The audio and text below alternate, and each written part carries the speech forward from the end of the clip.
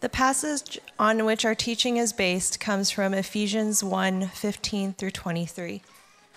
This is why, since I heard about your faith in the Lord Jesus and your love for all the saints, I never stop giving thanks for you as I remember you in my prayers. I pray that the God of our Lord Jesus Christ, the glorious Father, would give you the spirit of wisdom and revelation in the knowledge of him. I pray that the eyes of your heart may be enlightened so that you may know what is the hope of his calling, what is the wealth of his glorious inheritance in the saints, and what is the immeasurable greatness of his power toward us who believe, according to the mighty working of his strength. He exercised his power in Christ by raising him from the dead and seating him at his right hand in the heavens, far above every ruler and authority, power and dominion, and every title given, not only in his age, but also in the one to come. And he subjected everything under his feet and appointed him as head over everything for the church, which is his body, the fullness of the one who fills all things in every way. This is the word of the Lord.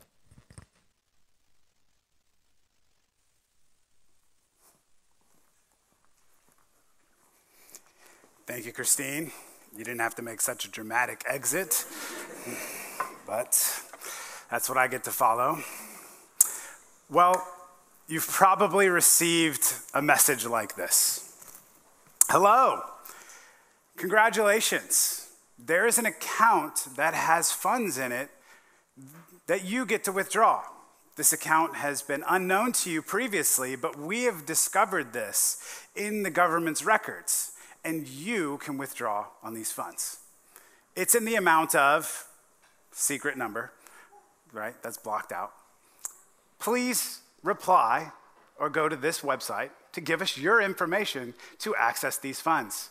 Now, in that message, there's probably some weird misspelling that you're like, hold on a second. Funds isn't spelled with an I, right?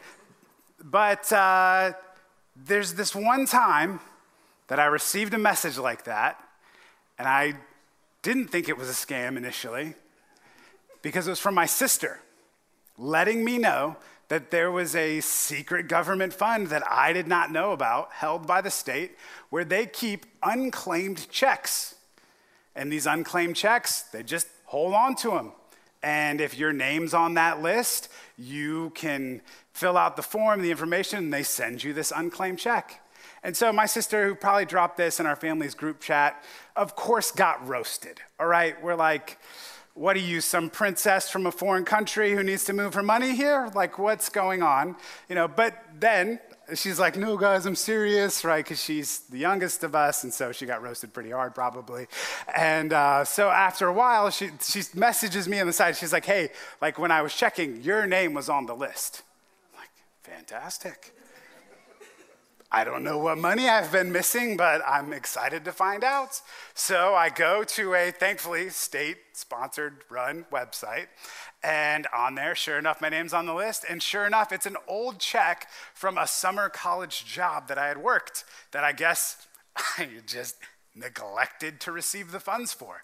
How that happened, I do not know, but it jives with how I was in college. So I get the funds. Now, it wasn't a crazy amount of money because it was a college summer job. I didn't exactly make a ton, but there were these unaccessed funds that I was able to take advantage of. Now, if this sounds familiar to last Sunday's sermon, that's because it's in keeping with this theme that Paul has laid out for us in this book of Ephesians that we've been going through, and that we're here in this, finishing up this first chapter of this letter, where Paul goes into talking about all of these amazing riches that we have in Christ and that God has lavishly blessed us with, like the lights coming back on, right? And so as God has lavishly blessed us, I'm waiting for someone to run to the control panel, but no one's running yet. It's over here by these doors in the back. Just smash the buttons, the lights will come back on, right? And so God's given us these glorious blessings, right, that, as we'll talk about, we can be illuminated by. That is a pun that will come back around, I promise. All right, so we've been given these glorious blessings in Christ. And then as Paul unpacks all these glorious blessings, he turns now to praying for these people that he's writing this letter to. As he says in here, he says, since I've heard of your faith, I have not ceased to give thanks for you as I remember you in my prayers, and I pray. And then he's going to list out what he prays for these people of whom his faith he has heard. Now, in there, we get to understand what is it Paul is praying for, and we see that it's much like what I just described with my sister texting me about. Basically, Paul is saying, look, it is possible for you to have all these riches and yet to not access them. It is possible for you to have all of these funds that you just are unclaimed checks for you spiritually, and you are not tapping into them. You are leaving resources on the table. And so as Paul details these amazing riches, he then turns to praying that we would be able to access them. And so we're going to look at what is it that Paul prays for then that helps us access these things that we could just be leaving on the table. Because it's a great feeling when you realize you have some unclaimed checks, right? And even though it wasn't a lot of money, it then probably allowed me to justify some lavish purchase I had already made and say, see, Jamie, the Lord provides, right? It's also great, this doesn't happen in Southern California, right? When you pull out the winter coats, for those of you who grew up with real winter, and then you reach in and there's that money that's still left in there, you're like, oh, yeah, So we have that available to us spiritually. And yet, Paul is saying, even though it's there, we're not always accessing it. And one of the ways to access it is by prayer. And so we're going to look at what does Paul pray for, and then how do we get access to it? Those will be our two headings as we walk through Paul's prayer. So let's look at this first point. What does Paul pray for these people whose faith he's heard of, these people who have these amazing riches that he wants to access? What does he pray for them? And I'll sum it up for you like this. In verse 17, he basically is saying, I'm praying that you would know God better. Paul is praying for these people that he's heard of, their faith in him. He's praying that they would know God better. Look with me at verse 17, if you would. I pray that the God of our Lord Jesus Christ, the glorious Father, would give you a spirit of wisdom and revelation in the knowledge of him. Now, let's be honest.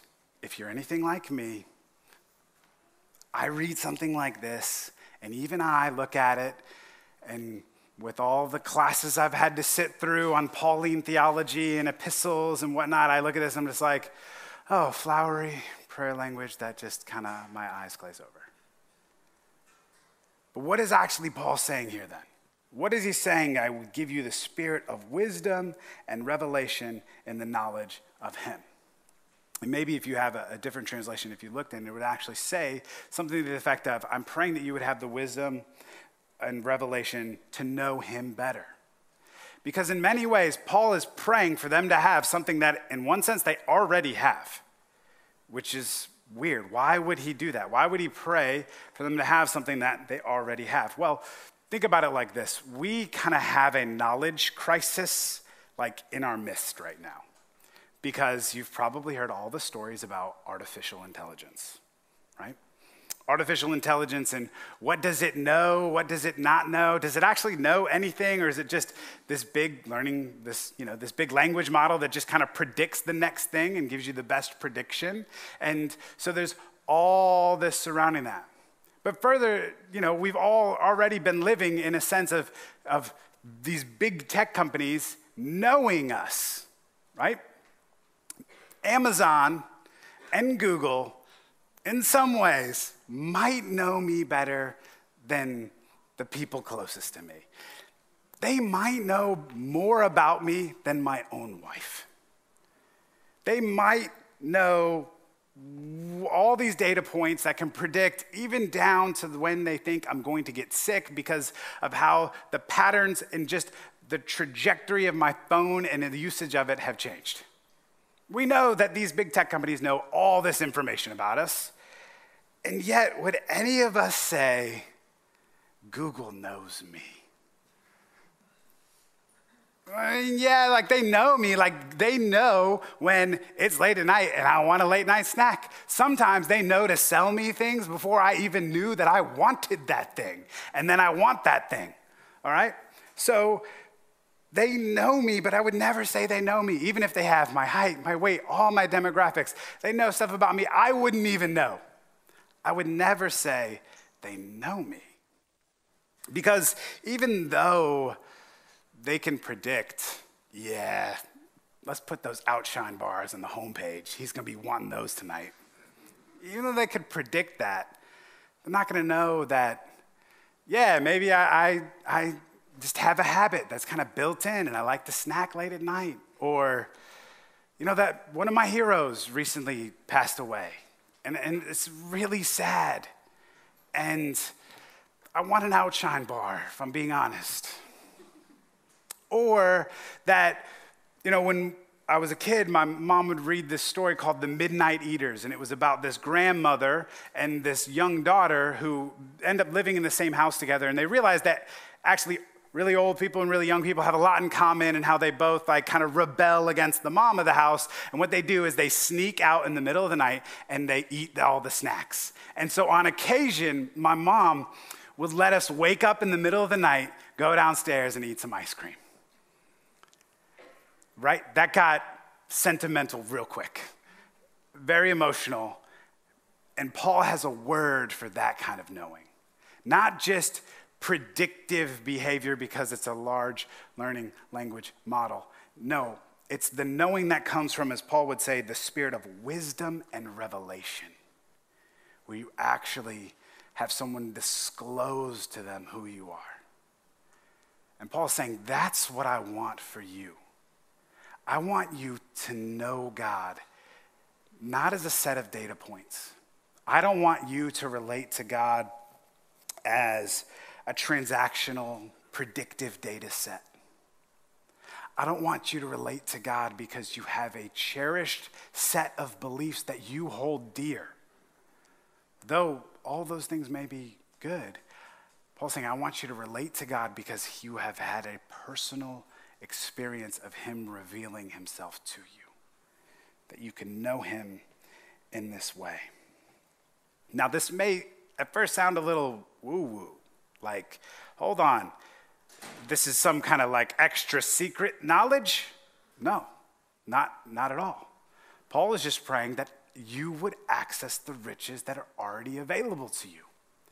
There are unclaimed checks that are on hold for you that God wants to pour out.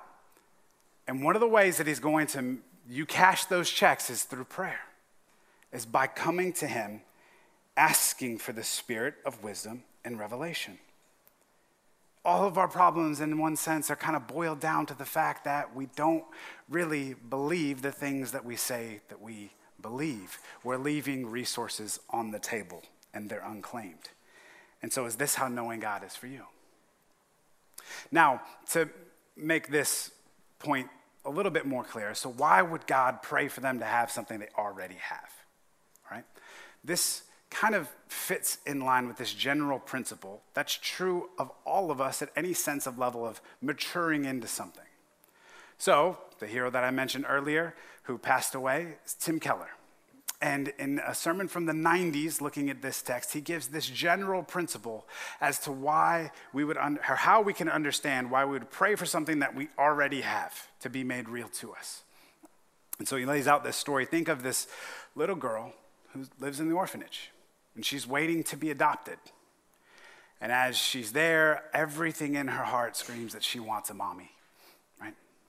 And then one day a woman comes by and sits down and talks with her, and they play toys and dolls, and they're talking, and as they get to know each other, eventually the woman says, you know, I would like to take you home and be your mommy. Would that be okay with you?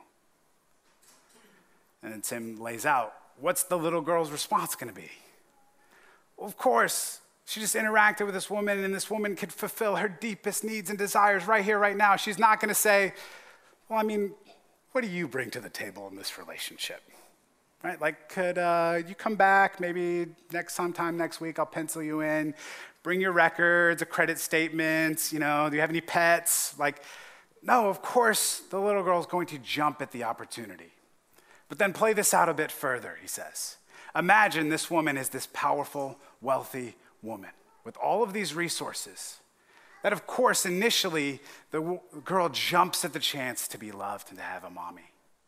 But she's going to have to grow in a knowledge of the understanding of the resources and the position of power and privilege that she's going to be adopted into, and how she can then use that and what that's going to mean for her life as she moves through this world. She's going to have to mature into it. And you see, that example is exactly what it's like for all of us when we come to Jesus, is it not? At first, you're like, forgiveness of my sins?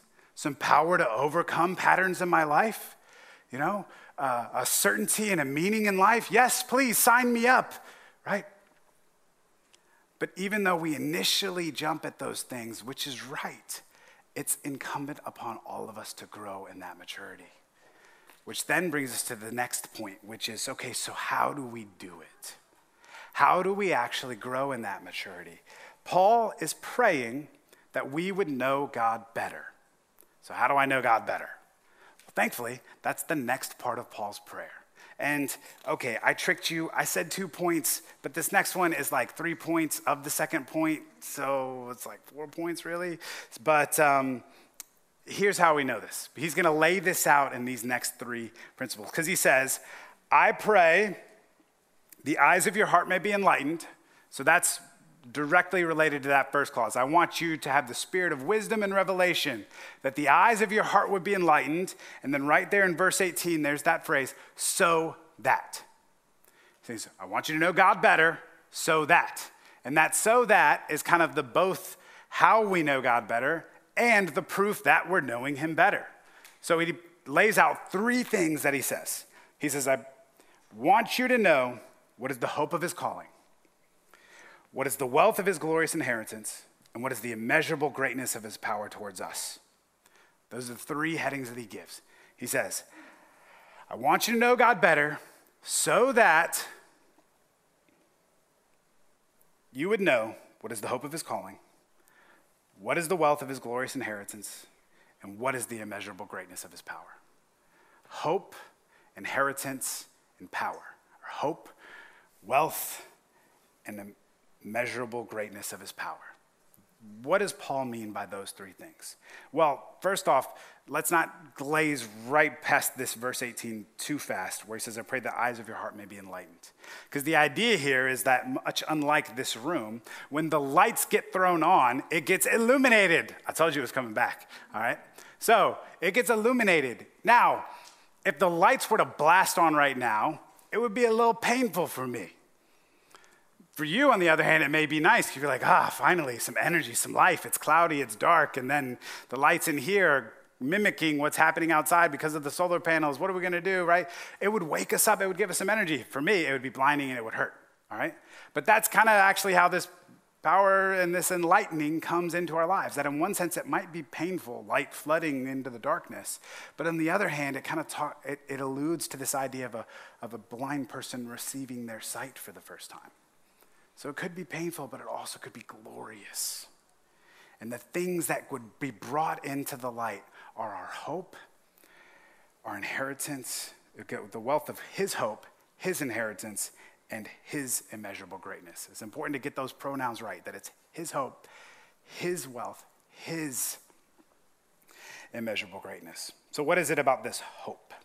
All right, well, whenever we talk about hope, we always have to give the caveat that the biblical concept of hope is very different from the English language's concept of hope, right?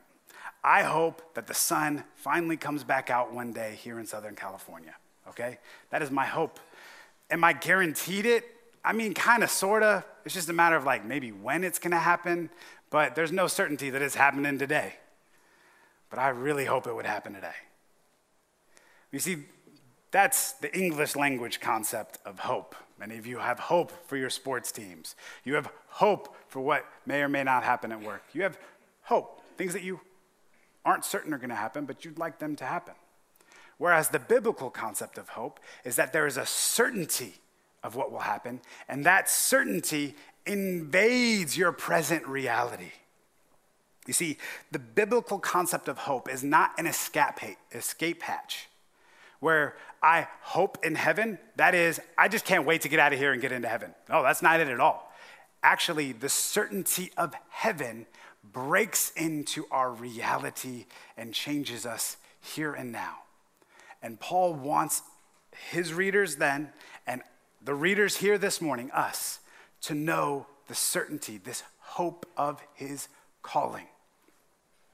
You see, the biblical concept of hope is that there is some future reality that says the present circumstances of your life right now do not define the meaning of your life. The meaning of your life is not found in your present circumstances, it's found in your future hope. Now that's true whether you're a Christian or not. Whatever faith you may hold to or whatever non-faith you may say, we are hope creatures. Our view of the future infects and invades our reality now. It's just a matter of what do you have a vision of the future being. Let me give you an illustration. I'm really bad, let me rephrase, growth mindset. I am not good yet at planning vacations, all right? I'm not good yet at making these things happen. Some of this might be because, when you grow up at the beach, you don't really need to go on vacation, or when your mom lives there, you can just be like, oh yeah, vacation, sure, let's go for the weekend, right?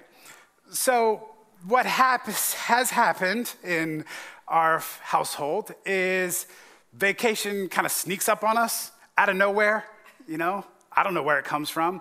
And usually it comes from my wife going, we haven't had vacation in a while.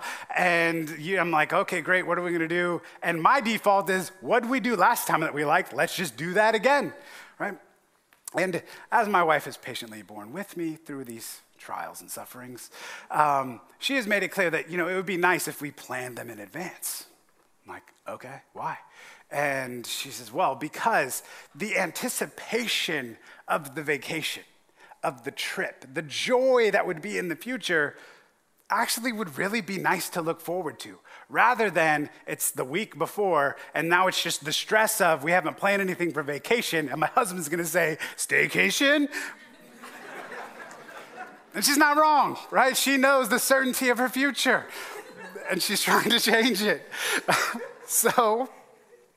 So I've tried to get better at planning these vacations so that the hope of the future could break into, the joy of the future could break into today. Now, if that's true of vacations, how much more true is that, right, of the Christian certainty of the hope of our calling, that we've been called by God? There's so much more to unpack there in calling, but that gives you an idea that it's not just the joy that can break into our hard suffering moments of like the way a vacation does. But a friend of mine, as we were conversing in a group message about the passing of Tim Keller, said this: my heart breaks for his beloved wife.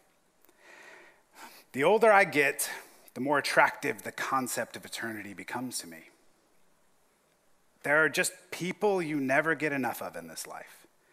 The conversations are never long enough. You always wish you could linger a little longer with your time. It's amazing to think that because of Jesus, that desire can be and is fulfilled. See, that hope can break in our suffering, letting us know that the things that we're most disappointed in are actually going to find their fulfillment and their longing in Christ. You see, we all have hope strategies. In his book, Mere Christianity, C.S. Lewis has an entire chapter on hope. And he kind of talks about these different strategies that we have, that on the one hand, there's the foolish man's strategy. And that is this idea of that future that won't disappoint, breaking in now, is never realized, and they never realize that there's a reason it's never realized. And so it's, well, let me just try a different sports car, or let me try a different wife, or let me try a different place to party. Or let me try a different, and it's always let me try, coming up empty. And never realizing, what's going on here? Why am I keep coming up empty? And yet they're foolish to continue to think, well, I guess I just haven't found the right it yet. Where on the other hand, C.S. Lewis describes, there's the disillusioned sensible man. This is the man who goes, yeah, it ain't out there. So chill out. Don't get your hopes up too high. Just relax, try and enjoy what you can. But that deepest longing of your heart, you just need to learn to numb that, chill that, enjoy the vibes. This is not there. To which C.S. Lewis says, but suppose infinite happiness really is there waiting for us. Suppose one really can reach the rainbow's end. In that case, it would be a pity to find out too late, a moment after death, that by our supposed common sense, we had stifled in ourselves the faculty of actually enjoying it. And that's what brings him to the Christian's strategy for hope. Is again, it's not an escape hatch, but it's a hope that breaks into the present reality here and now. And so you've probably heard this famous quote, if I find in myself a desire which no experience in this world can satisfy, the most probable explanation is that I was made for another world. If none of my earthly pleasures satisfy it, that does not prove the universe that is a fraud. Probably, earthly pleasures were never meant to satisfy it, but only to arouse it and to suggest the real thing. That true happiness, that joy, that certainty that can break in here and now is there. But it can't be found in this world. But that doesn't mean the universe is a fraud, that the universe has all been a lie. It's just that these things that we have are to point us to the thing that can actually satisfy it, Jesus, the one who gives us our hope. So if that's hope, what is the wealth of the glorious inheritance in the saints? And again, here the pronouns are important because it says, what is the wealth of his glorious inheritance in the saints? I won't spend too much on this time because, Pastor Jeff gave a master class on inheritance as a theme throughout the entirety of the Bible last Sunday. And so I would definitely point you to that as a great resource. But this idea of inheritance is that it's not what we inherit from God, but it's how God inherits us. Now, don't get me wrong. Both of those concepts are in the New Testament. It's in the entirety of the Bible. This idea that Israel in the Old Testament was God's inheritance, that the church is God's inheritance, and that Israel inherits God, and that we, the church, as God's people, now in this New Testament, right, we will have an inheritance of all these great riches being realized and in their full. But in this case, Paul is specifically talking about how we are God's inheritance. And that's why the pronouns are important. The wealth of his glorious inheritance in the saints. Again, this kind of goes with this concept of hope. And C.S. Lewis, in another one of his works called The World's Last Night, he kind of posits this thought experiment. Suppose this was the world's last night, is a theme that rings through the entirety of the letter, the lecture. And at the end, he goes, I imagine what that last night will be, is that it will be a verdict, a judgment being rendered that is true and fits and makes perfect sense to us. And he says it like this. He says, it's powerful to know when someone says something to you, whether good or bad. If they say it to you, and if they're complimenting you in particular, that's nice. It's nice if someone compliments you. But you got to take it at a discount. Because what could be their motives? Or is that really what they think? They're just being nice, right? Are they just Christians? They have to be. Right? He says, but suppose you overhear someone talking about you. And if you overhear someone talking about you in a way that is destructive because they don't have a very high opinion of you, it cuts deep. But the same is true on the other side. Suppose you overhear people talking about you, and they're saying nice, glorious, wonderful things. They're giving you all sorts of compliments. And they don't know that you can hear, which means you don't have to take this one at a discount. You can know that what they're actually saying, that must be what they really believe.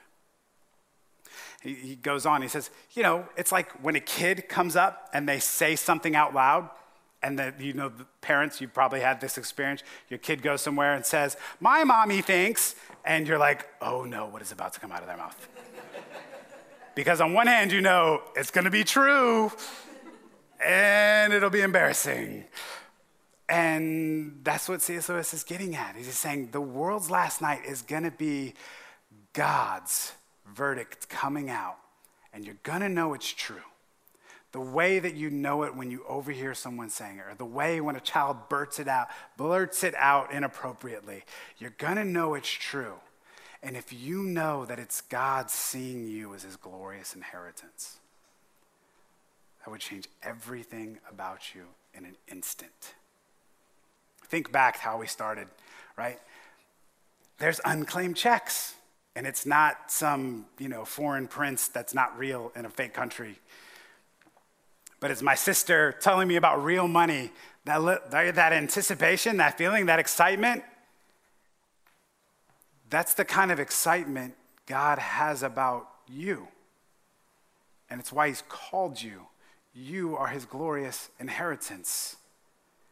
It's why Jesus could endure the cross, because he had a hope of his inheritance and what would come to him. We'll get more to that in a bit later, but the way God's excited, the way you could get excited about money that's yours, you get to claim and inherit, is just a small fraction of how God really feels about you. And that's why Paul prays, what would your life be like if you really believed that, if you really understood that you were his glorious inheritance? Which takes us to the last thing that he prays for. What is the immeasurable greatness of his power towards us? So Paul's like, I want you to know God better. And if you really knew God better, you would know the hope that you have and how that would change you today. And you would know that you're God's inheritance and how that would change you today. And then the third thing he says, if you know God better, you would know what is the immeasurable greatness of his power towards us. Now, you look at that, and again, maybe it's flowery spiritual language, because it goes on to say, he exercised this power in Christ by raising him from the dead, seating him at the right hand of the heavens, and maybe you've lost the thread already. You're like, wait, what's Paul saying here? Well, he exercised, again, the idea here is to get the pronouns correct, that it's his immeasurable power. Now, right away, you might want to ask, how do we measure something that's immeasurable? How do we know it? Well, much in the same way that we know infinity is infinity. We can't measure it, but we know it's immeasurable. And if God has that kind of power in his life, John Stott, in his little commentary on this letter in the book of Ephesians, points out that here, Paul is going to break into how God's power is real in our life, and the way he's going to put that on display to show us that there is an infinite power here, an immeasurable power here at work in your own life, is he's going to say, there's two enemies that God took down. And if you understood how he took down these two enemies, you would understand there's an infinite power here available to you. An infinite power at work in this world for you. And he says the first enemy is the enemy of death. Because no matter how powerful you are, how rich you are, death comes for us all. We can stave it off, we can extend the life expectancy, but in the end, it's just expectancy. We know what the real certainty is, and the certainty is death. But he says that God's great power was exercised, this is verse 20, by raising Jesus from the dead. That Jesus was able to defeat death. Now, first, you need to understand that that means Jesus died for you. That his immeasurable power was bent towards him coming and dying for you. that he overcame death because he first submitted to death. That Jesus, in many ways, like Paul here, prays all of these things for you. If you just later today go and looked at John 17, Jesus' prayer in Gethsemane, he explicitly says, I pray for them, talking about disciples, and for those who will believe through them, referring to you, if you believe. Because we all believe in Jesus because the apostles took the message out, right? So Jesus is praying for us at his present moment, in the future us. And he's praying that we would know this hope, this joy, and that we are God's inheritance, that the reason he's in that garden, sweating blood, going to die on a cross, is because he expects to have you. And he would call you and he would redeem you. But to do that, he would give up all hope. He would give up all the riches and wealth of heaven so that he could trade them for the riches and wealth in you. And then God raised him from the dead. He overcame death itself. And so, to go back to Tim Keller, on one of his ministry's websites, they posted some of his quotes from his book on death. And he says this, that George Herbert says, death used to be an executioner, but the gospel makes him just a gardener. Death used to be able to crush us, but now all death can do is plant us in God's soil so that we become something extraordinary. He overcame death for you so that you could overcome death. And now death is just a gardener. It's going to make you into something more extraordinary. Which takes us right into this next one in verse 20, which it says, he expressed his power in Christ by raising him from the dead, but also by seating him at his right hand in the heavens. And this is where John Stott points out that Jesus overcomes two enemies, right? The first enemy, death. This other enemy that Jesus was able to absolutely overcome is evil. That all the evil in the world that conspired against Jesus, in that moment on the cross and through his resurrection, Jesus is able not just to overcome death, but to use all the forces of evil to ultimately accomplish his own ends, to get his own inheritance, to ensure our own calling, that there was no evil that could stand against him that would ever disrupt his plan. And that if that was true then, how much more true is it now that he is seated, ruling and reigning in heaven, in this age and in the age to come. So in many ways, as Jesus prays all these themes for us, we know it was because all these themes were denied to Jesus. But then how much more then, as if Jesus was able to overcome all of that, is he going to make sure that his prayers are answered? Because Jesus' prayer is that you would receive your inheritance because you're his inheritance. Jesus' prayer is that you would know the hope of your calling because you were the hope of his calling. And he is ruling and reigning and moving everything now. And that's why this little phrase in verse 22, where it says, he has all authority, power, dominion, and every title given, not only in this age, but in the one to come. And he subjected everything under his feet and appointed him as head over everything. And then this proposition, for the church. All this power, all this might, this sovereignty, the rule and reign is directed for the church. Which then brings us to another quote that they had posted about Tim Keller, that he had said in his work on death, where he says, remember that when you walk into the valley of the shadow of death, it is Jesus, the shepherd, who has led you there. He is comfort to give you way and ways to strengthen, deepen, and grow you that would be otherwise impossible. So give thanks for his presence, refuse self-pity, and seek him in prayer even when you don't feel him present, because he is. Jesus himself walked into death, solitary and rejected by everyone.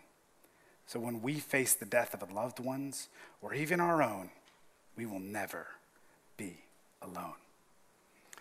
And we'll know that we'll never be alone because Paul ends in verse 23 with this word, which is his body, the fullness of the one who fills all things in every way. I'll be totally honest with you. I read that and I had no idea what it meant. And I tried to spend all week untangling. Wait, so like, in the Greek, what does and how is it relating to? And there's some debate. I won't even lie to you. But I think it's pretty clear that many great scholars have said that the idea here is this, that if Jesus is the head and the church is his body, the fullness of the one who fills all things in every way. That is saying, well, Jesus is the one who fills all things in every way. But what fills Jesus? And it says, well, if he's the head and we're the body, it's the church that fills the body. And so Jesus' disposition towards you is, as John Calvin would say, as William Hodge would say, as many theologians went on to say, is that he's like the husband whose wife isn't at home and he misses her and it doesn't feel right. Or he's like the father who's at home but the kids aren't there and it just is too quiet and it's not right. That there's something missing. And in many ways, Jesus has this feeling that there is something still missing that he is going to make sure he gets. That the thing that fills Jesus, the one who fills everything, is his church, which is you, which is why you can have the certainty of hope, which is why you can know that you really are his inheritance, and is why you can see that all his immeasurable greatness of his power is directed towards your good for the church. Now imagine if we really knew that. Imagine if that filled our minds with the light. What kind of hopes we would no longer be tempted by. What kind of riches we would see pale in comparison to the riches that are in Jesus. Which is why ultimately the end here is that we would all pray, like Paul, to know God better. Let's do that now. Our Lord and Savior, we come to you asking that you would fill our minds with the light so that we would know what is the hope of our calling, what is the wealth of your glorious inheritance in the saints, what is the immeasurable greatness of your power towards us who believe. So, Father, please, we pray in the name of the Lord Jesus Christ that you would give us the spirit of wisdom and revelation and the knowledge of you. Amen.